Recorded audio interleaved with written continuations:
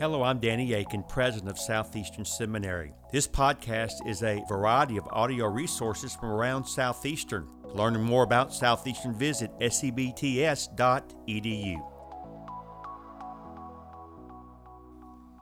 Sarah Boardman Judson lived from 1803 to 1845, and she was an incredible and remarkable Christian missionary who faithfully served the Lord for much of her life in Burma, what we call today Myanmar. In fact, she served there for almost 2 decades.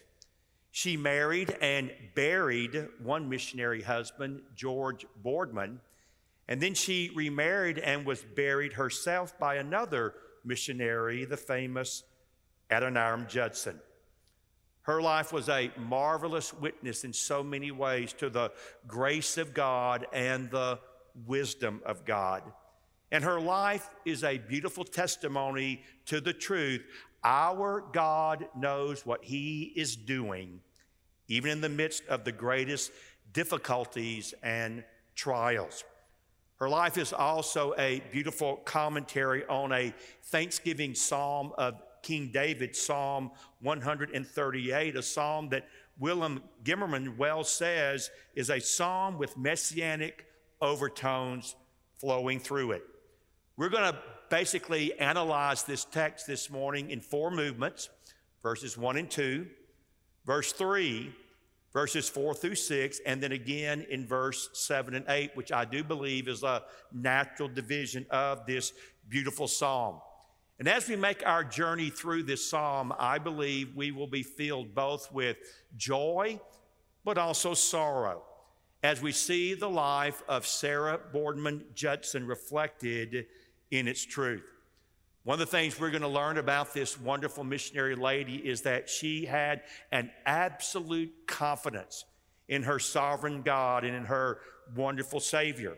In fact, it was that confidence that enabled her to pen this hymn, "Proclaim the lofty praise of Him who once was slain, but now is risen through endless days to live and reign.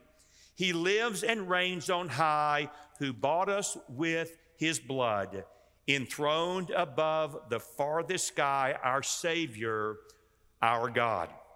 Let's work our way through this text now and note 4 wonderful truths about the God who knows what He is doing. Number 1, we should thank God for who He is before the nations.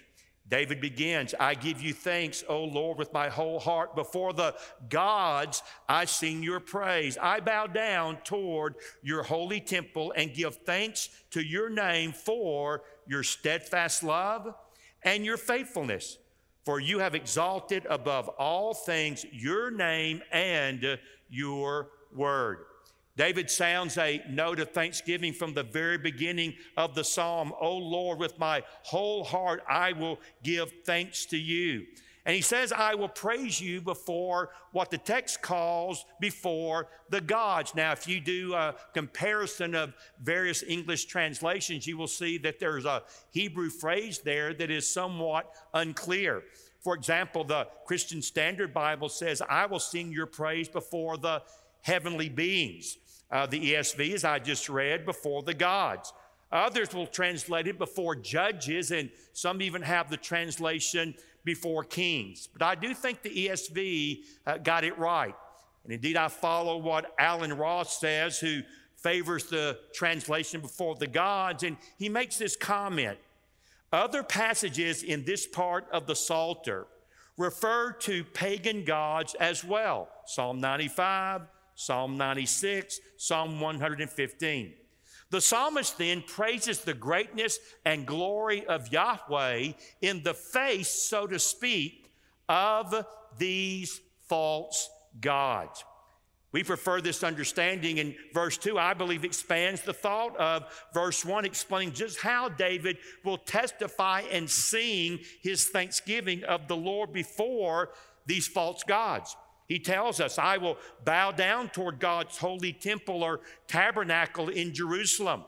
There he says, "I will give thanks to the Lord's name for your hesed," your constant love, your steadfast love. "And I also will sing both of your love, but also of your truth. Why? Because you have exalted your name and your word above everything else.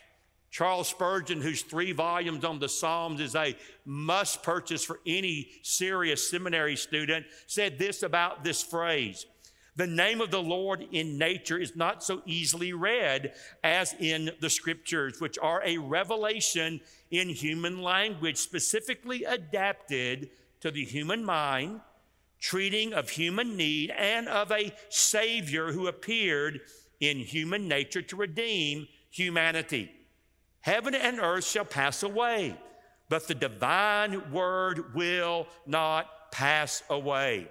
And in this respect, especially, it has a preeminence over every other form of manifestation. Moreover, the Lord lays all the rest of his name under tribute to his word.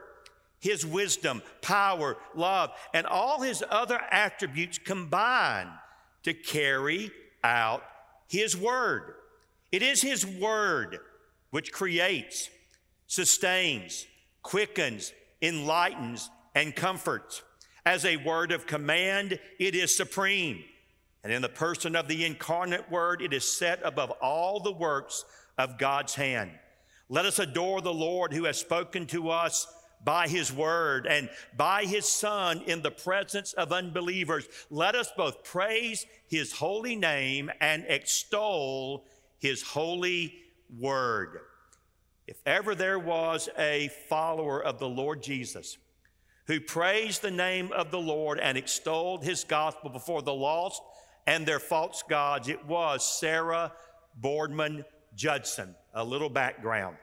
Sarah was born on November the 4th, 1803 in Alstead, New Hampshire. She was the oldest of 13 children in a family that was extremely poor. At the age of 17 in 1820, she was converted, professed Christ, and baptized, and she felt the call to missions immediately and wished, quote, to follow in the footsteps of her heroine, Ann Judson, who had visited America in 1823. Now, there is a wonderful book that recounts the life of Sarah Boardman that I would commend to all of you. It is entitled Missionary Biography, the memoir of Sarah B. Judson, member of the American Mission to Burma, and it was penned by a woman named Fanny Forrester, who would become Emily Judson and the third wife of Adoniram Judson. He married Anne, she died. He married Sarah, she died. He married Emily. She would outlast him, though Judson would die almost certainly from tuberculosis. Emily, taking care of him, would contract tuberculosis. Following his death, she would return to America, and she would also die within a couple of years. Well, she loved Sarah, the second wife of Adoniram Judson, and so she penned a wonderful, wonderful biography. And in that biography, she includes an entry from Sarah's journal written less than a month after her baptism. So this is a newlywed at the age of 21 writing these words. While I have this day had the privilege of worshiping the true God in solemnity, I have been pained by the thoughts of those who have never heard the sound of the gospel. When will the time come that the poor heathen, now let me interject, in our day and time, you hear the word heathen and you will think of it as a derogatory kind of term, but that was not true in her day. In fact, every time you see the word heathen in this day and age, you should think of lost, because that's all they meant by that particular phrase. So when will the time come that the poor lost, now bowing to idols, shall own the living and true God? Dear Savior, haste to spread the knowledge of thy dying love to earth's remotest parts. Her passion for the lost would continue to grow over the next several years. She became, for example, involved in a tract society and the distribution of tracts. She also established a prayer meeting that she led, all but one who attended came to faith in Christ.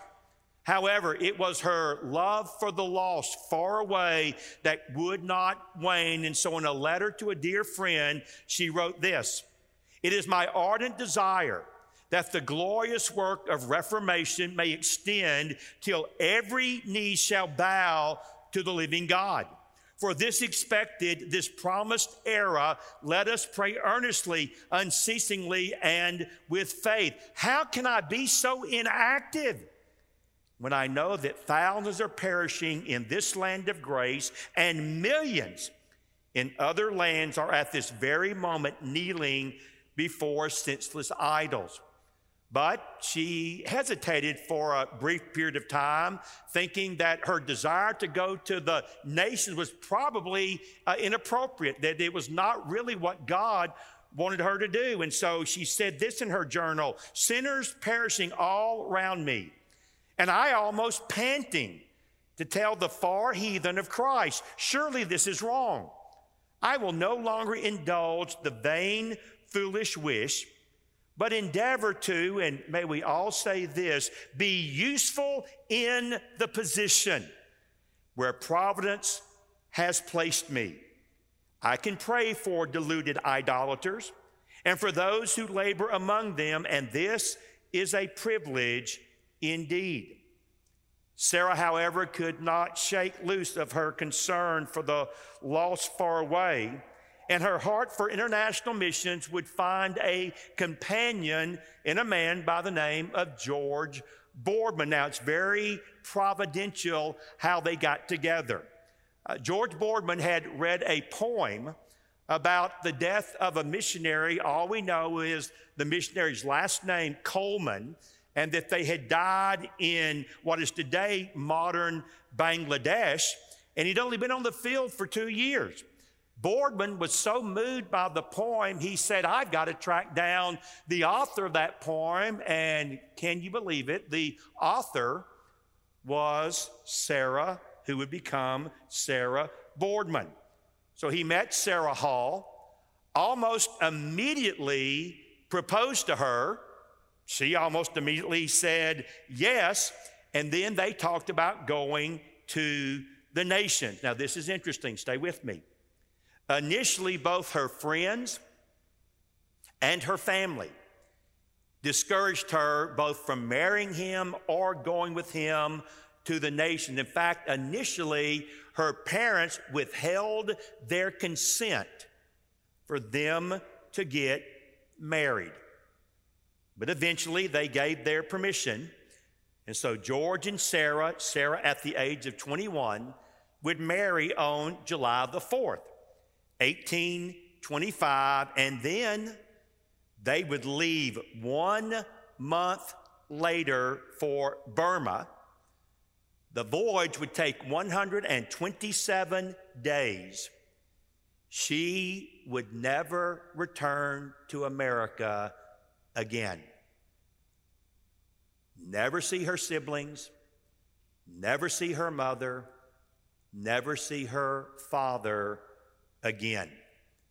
In fact, the departure is one of the most moving stories in all of missionary lore, and Fanny Forrester, Emily Judson records it beautifully. I quote, "We recollect that when she left her parental home to reach the ship which was to convey her over the dark and distant sea, after she had taken her seat in the stagecoach with her chosen companion and had bestowed her last farewell upon the family group, as though she felt that she had not obtained that free and full consent to her abandonment of home and country which her filial heart craved, she looked out at the coach window and said, 'Father, are you willing? Say, Father, that you are willing that I should go.' 'Yes, my child, I am willing.' Her response, 'Now I can go joyfully.' And the noble wanderer went on her way with cheerful composure."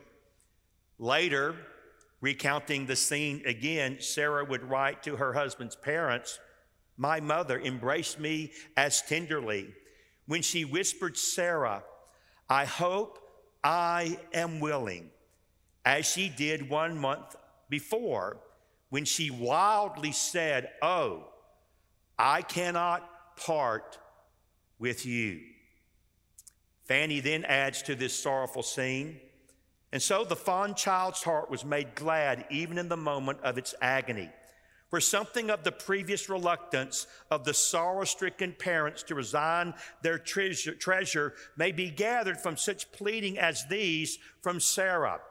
Let us, my dear parents, go to Calvary. Let us behold for a few moments the meek, the holy Lamb of God, bleeding for our transgressions. Then let us inquire, shall I withhold from this Savior any object, however dear to my heart? Shall I be unwilling to suffer a few short years of toil and privation for his sake? Let us call to remembrance those days of darkness through which we passed before Jesus lifted us to the light of his countenance. We have, I trusted, each of us seen our lost and ruined condition by nature, have seen ourselves exposed to the righteous indignation of our Creator, have felt ourselves sinking into endless despair and ruin, and all this is merited. But, oh, amazing love! At that desperate moment, the Savior smiled upon us. He opened his arms of compassion, all polluted as we were with iniquity. He received us, forgave our sins, and bade us hope for joy unutterable beyond the grave. Did we not then surrender all into his hand? Was not this the language of our hearts? Had I 1,000 lives to give, 1,000 lives should be all thine. And has not the precious Redeemer as strong claims upon us now as he had then? Let us, like David and like Sarah, thank God and proclaim his love and faithfulness before the nations. Number 2, thank God that he answers prayers as we witness. Verse 3 naturally flows out of verses 1 and 2. David praised and thanked God for his constant love and his faithfulness because at a specified and unspecified time when David sought the Lord, he says, on the day I called, what did God do? You answered. Furthermore, he says, in answering, God increased strength within me. Alec Motyer, the wonderful Old Testament scholar, says, you invigorate me with strength. In other words, within his inner being, the Lord gave David strength and courage and boldness as he rejoiced in God before the pagan gods and their idolatrous followers. This is certainly something God did very well in the life of Sarah Boardman. Unsurprisingly, being a missionary to Burma at that particular time, she experienced, as did her husband, many hardships on the mission field. More than once, she nearly died from severe sickness, giving birth to 3 children. With George, only one, little Georgie, would survive infancy. On more than one occasion, her life was put in danger by robberies of her home, riots, and rebellions as the Burmese engaged in war with the English. Indeed, she was warned by an English general of what he called a double danger from savage beasts and savage men. And yet in her journal, Sarah would write, and I quote, "We trembled when we thought of the disturbance in Burma, and there was only one spot where we could find peace and serenity of mind. That sweet spot was the throne of grace. There we would often go and lose all anxiety and fear respecting our dear friends, our own future prospects, and the missionary cause in Burma. It was sweet to commit all into the hands of God. We considered it our duty to supplicate for grace to support us in the hour of trial and for direction in time of perplexity." And in her journal, she does reference one particular moment when their family was robbed at night, knowing that had the baby that was sleeping at her breast awakened, they certainly would have all been murdered. And so she recounts that event this way.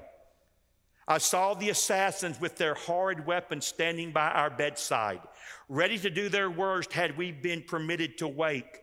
Oh, how merciful was that watchful providence which prolonged those powerful slumbers of that night, not allowing even the infant at my bosom to open its eyes at so critical a moment. If ever gratitude glowed in my bosom, if ever the world appeared to me worthless as vanity, and if ever I wished to dedicate myself, my husband, my babe, my all to our great Redeemer, it was at that time. Yes, my beloved friend, I think I can say that notwithstanding our alarms, never did 5 months of my life pass as pleasantly as the last 5 have done. The thought of being among this people who we have so long desired to see, and the hope that God would enable me to do some little good to the poor heathen has rejoiced and encouraged my heart.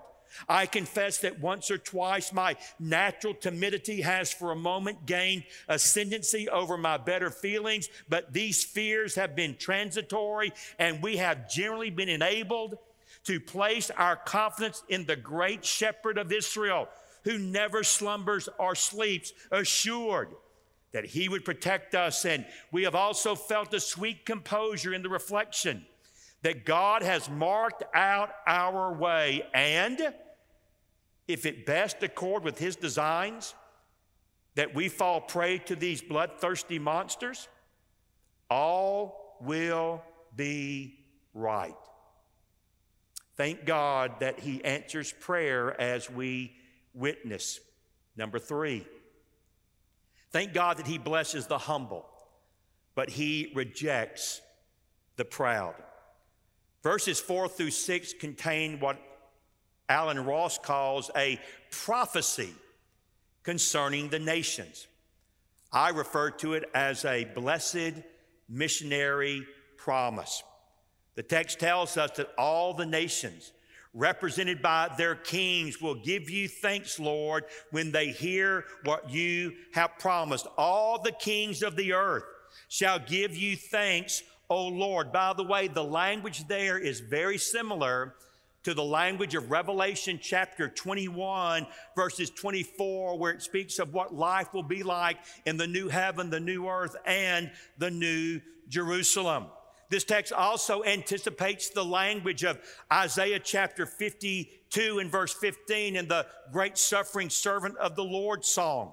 When the kings of the earth hear of the great salvation of God on their behalf through their servant, they will sing of the Lord's ways, joyfully acknowledge that the Lord's glory, it is great.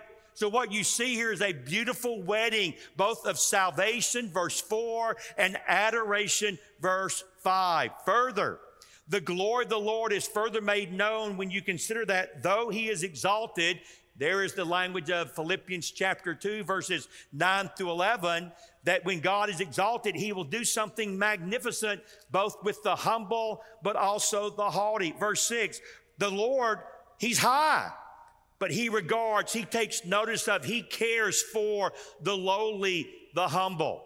But the proud, the haughty, he only knows them from afar. As one man said, God is great, and the arrogant only think that they are great. And the humble he knows lovingly and intimately, but the arrogant, the prideful, he keeps them at arm's length. Spurgeon, again, commenting on this passage, says that it reveals to him, that a glance from afar reveals to him their emptiness, their offensiveness. He has no respect for the prideful, but rather he utterly abhors them. The Burmese were awash in pagan religion, and they were a very proud and self-righteous people. It was not surprising that the Judsons and the Boardmans had to labor almost 7 years before they saw a single convert. It required patience. It required a steady proclaiming of the gospel over and over and over to break down that barrier. But that's exactly what God did through the Judsons and the Boardmans. One particular example. God brought a notorious Karen. The Karen were a dominant people group in Burma. They still are, mostly living in the mountains and in the rural areas. But he brought a notorious Karen criminal and murderer. In fact, some sources indicate he may have murdered more than 30 people. His name was Ko Thai Bund, and he came to faith in Christ. When he did, George Boardman baptized him and discipled him, and he would become basically the Apostle Paul among the Karen people. And the gospel literally exploded in great power through the work of this evangelist and this missionary man. Now, again, the promise of God is so evident because it appears, it's almost undeniable, that God had been working in this particular place for many decades, maybe even centuries, for the day of their salvation. In the book, The Lives of the Three Mrs. Judsons, we read this as to what happened concerning the Karen. They believed in a God who they knew as Yuwa. Sounds kind of familiar. Though they recognized that their wickedness had separated them from this God, they believed God will again have mercy upon us. God will save us again. And when will that day come? In one of their traditional songs, we read this verse, "When the Karen king arrives, everything will be happy." When Karens have a king, here comes Isaiah, wild beasts will lose their savageness. And reflecting upon the grace of God among the Karen, but recognizing there was still much work to be done, Sarah would write at the age of 25 to a beloved sister in 1828 to suffer many little inconveniences in this country, but have no disposition to complain.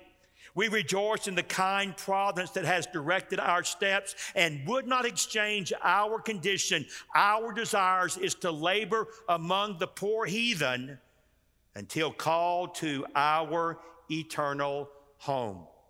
God, by the way, would answer the desire of Sarah's heart because both George and she would die on the mission field, never again returning to America. Thank God that he blesses his humble servants. Number 4, thank God that he will fulfill his purpose in your life.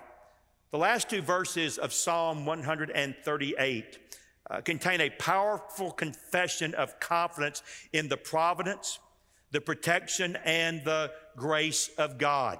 As we walk in the midst of troubles, God says, I will do 5 things for you. Number 1, you will preserve my life.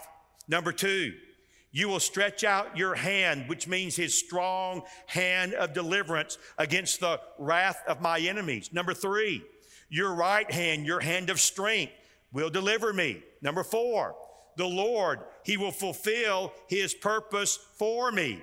Number 5, I rest in the truth. Your steadfast love, your hesed, O Lord, it endures forever. Therefore, I am confident.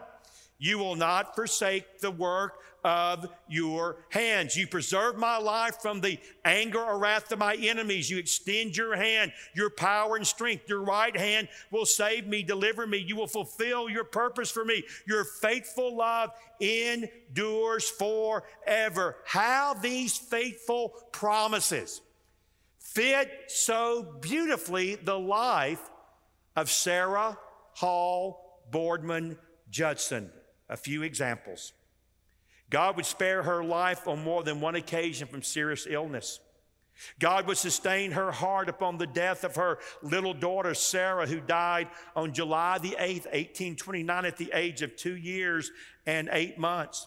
She would watch her husband slowly descend into death from tuberculosis. And of this time, she would write to her mother, "Oh, my dear mother, It would distress you to see how emaciated he is and so weak that he can scarce able to move. God is calling to me in a most impressive manner to set my heart on heavenly things. 2 lovely infants already in the world of bliss. My beloved husband suffering under a disease which will most assuredly take him from me, my own poor health, and little Georgie often ill. George Boardman would die in February of 1831. Of her husband's first death, Sarah would write, he exhibited a tenderness of spirit, a holy sensibility such as I never witnessed before. He seemed to see the goodness of God in everything. Boy, how we need people like that today. He would weep while conversing on the love of Jesus, and words cannot describe to you the depth of feeling with which he spoke of his own unworthiness. And as he neared death, Sarah reported him saying, this is her husband speaking, you know, Sarah, that coming on a foreign mission involves the probability of a shorter life than staying in one's native country. And yet obedience to our Lord and compassion for the perishing heathen induced us to make this sacrifice. And have we ever repented that we came? No. I trust we both say that we bless God for bringing us to Burma, for directing our footsteps to Tavoy, and even for leading us hither. George would die February the 11th, 1831. He was only 30 years old. Now listen very carefully. At first, as would have made all the sense in the world, Sarah considered returning to America with her young son. But her love for the Burmese compelled her to stay, and she would not go. I let her speak for herself. When I first stood by the grave of my husband, I thought I must go home with George. But these poor, inquiring, and Christian Karens and the schoolboys and the Burmese Christians would then be left without anyone to instruct them. And the poor, ignorant Tavoyans would go on in the road to death with no one to warn them of their danger. How then, oh, how can I go? We shall not be separated long, a few more years, and we shall all meet in yonder blissful world, whether those we love have gone before us. I feel thankful that I was allowed to come to the heathen land. Oh, it is a precious privilege to tell idolaters of the gospel. And when we see them disposed to love the Savior, we forget all our privations and dangers.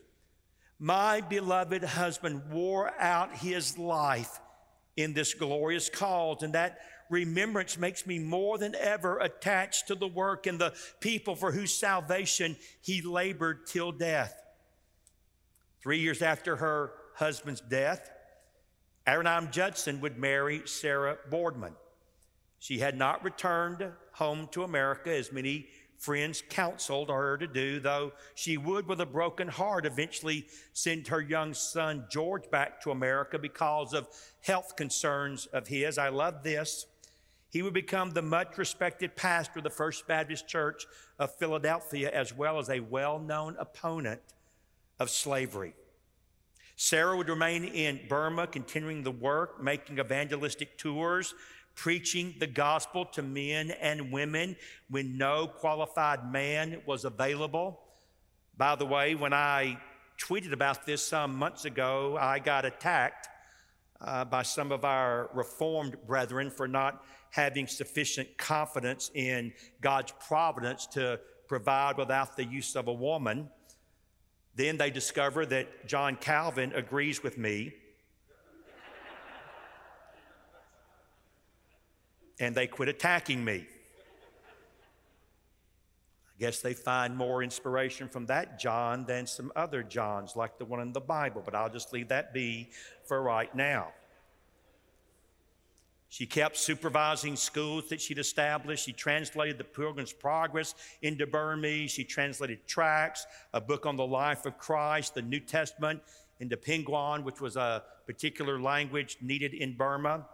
And concerning her preaching to both men and women, a point of controversy in her day and hours, as you would expect, well, her biographer, Fanny Forrester, Emily Judson, put things in proper perspective. I quote, "But now she sat in the zayat, which had been erected for her husband at the foot of the mountain, and in others wherever a little company of worshipers could be collected, and performed even weightier offices than those of Miriam and Anna, but meek and sometimes tearful, speaking in low, gentle accents and with a manner sweetly persuasive.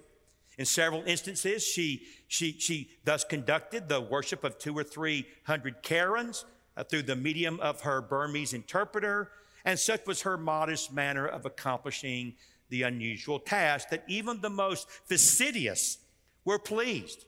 And a high officer of the English church, which is well known to take strict cognizance of irregularities, saw fit to bestow upon her unqualified praise. These acts, however, were not in accordance with her feminine taste or her sense of propriety. The duty which called her to them was fashioned by peculiar circumstances. And as soon as opportunity offered, she gladly relinquished the task in favor of a person better suited to its performance." I know we're a little long, but let me hasten and conclude. And when I finish, I will close and dismiss us in prayer this morning. Sarah Boardman Judson would be married to missionary Adoniram Judson for 11 years. She would love him and labor alongside of him faithfully as she had her first husband, George. She would have 8 children with him. 5 would survive into adulthood. And in her obituary, her husband's opinion of his second wife is faithfully captured. I quote, "The memoir of his first beloved wife, that is Ann Judson, had been long before the public. It is therefore most gratifying to his feelings to be able to say in truth that the subject of this notice was in every point of natural and moral excellence the worthy successor of Ann Judson. He constantly thanks God that he has been blessed with 2 of the best of wives, and he deeply feels that he has not improved those rich blessings as he ought, and it is most painful to reflect that from the peculiar pressure of the missionary life, he has sometimes failed to treat those dear beings with that consideration, attention, and kindness which their situation in a foreign heathen land ever demanded." Sarah became deathly ill. The plan was to go home to America with the hope she might recover. It was not to be. Adoniram, Sarah, and 3 of their small children set sail. Though she briefly rebounded, she lapsed in health once again, and it was obvious that she would soon die. Sarah went to be with the Savior she so dearly adored and loved at St. Helena, the South Atlantic, on September the 1st, 1845. She was not quite 42 years old. Biographer Fanny Forrester, Emily Judson, records the final shared word between Adoniram and Sarah. As I move to close, there are no need to comment on what she said. A few days before her death, Adoniram called her children to her bedside and said in their hearing, "I wish my love to ask pardon for every unkind word or deed of which I have ever been guilty. I feel that I have in many instances failed of treating you with that kindness and affection which you have ever deserved. Oh," she said, "you will kill me if you talk so. It is I that should ask pardon of you. And I only want to get well that I might have an opportunity of making some return for all your kindnesses of showing you how much I love you." This recollection of her dying bed leads me to say a few words relative to the closing scene of her life. Her hope had long been fixed on the Rock of Ages, and she had been in the habit of contemplating death as neither distant nor undesirable. As it drew near, she remained perfectly tranquil. No shade of doubt or fear or anxiety ever passed over her mind. She had a prevailing preference to depart and be with Christ. "I am longing to depart, and what can I want besides?" A few days later, the time of her departure to go with Jesus arrived, and her husband provides the details of their joyful and sorrowful separation. At 2 o'clock in the morning, wishing to obtain one more token of recognition, I roused her attention and I said, "Do you still love the Savior?" "Oh, yes," she replied. "I ever loved the Lord Jesus Christ." I said again, "Do you still love me?" She replied in the affirmative by a peculiar expression of her own. "Then give me one more kiss." And we exchanged that token of love for the last time. Another hour passed. Life continued to recede. She ceased to breathe. For a moment, I traced her upward flight and thought of the wonders which were opening to her view. I then closed her sightless eyes, dressed her for the last time in the drapery of death, and being quite exhausted with many sleepless nights, I threw myself down and slept. On an awakening in the morning, I saw the children standing and weeping around the body of their dead mother. Today, there are 1.6 million Baptists in Miramar. Today, there are almost 5,000 churches in Miramar. Today, Miramar has one of the world's largest Baptist communities in the world because of the work of the Judsons and the Boardmans. I think we can agree with the psalmist and say, yes, our God really does know what He is doing. Would you stand with me as we dismiss in prayer? Heavenly Father, we thank you so much for the encouragement of Psalm 138 that reminds us of your faithfulness and your steadfast love. Lord, we thank you that faithfulness and steadfast love was real in David's life, and it was also so real in the life of Sarah Boardman Judson. How I thank you for this trophy of your grace that you used in an incredible way to reach an entire nation with the gospel. Lord, may you at Southeastern Seminary, by your grace and for your glory, raise up many Ann Judsons, Sarah Boardman Judsons, Emily Judsons, George Boardmans, Adoniram Judsons, who will be willing to pay it all because you paid it all, to take the gospel to the ends of the earth, to those who have yet never even heard the name of Jesus. We ask this in your saving name. Amen. Thank you for listening to this podcast. Consider giving to Southeastern Seminary online or visiting us for a preview day. For information on how to give or sign up for a preview day, visit sebts.edu.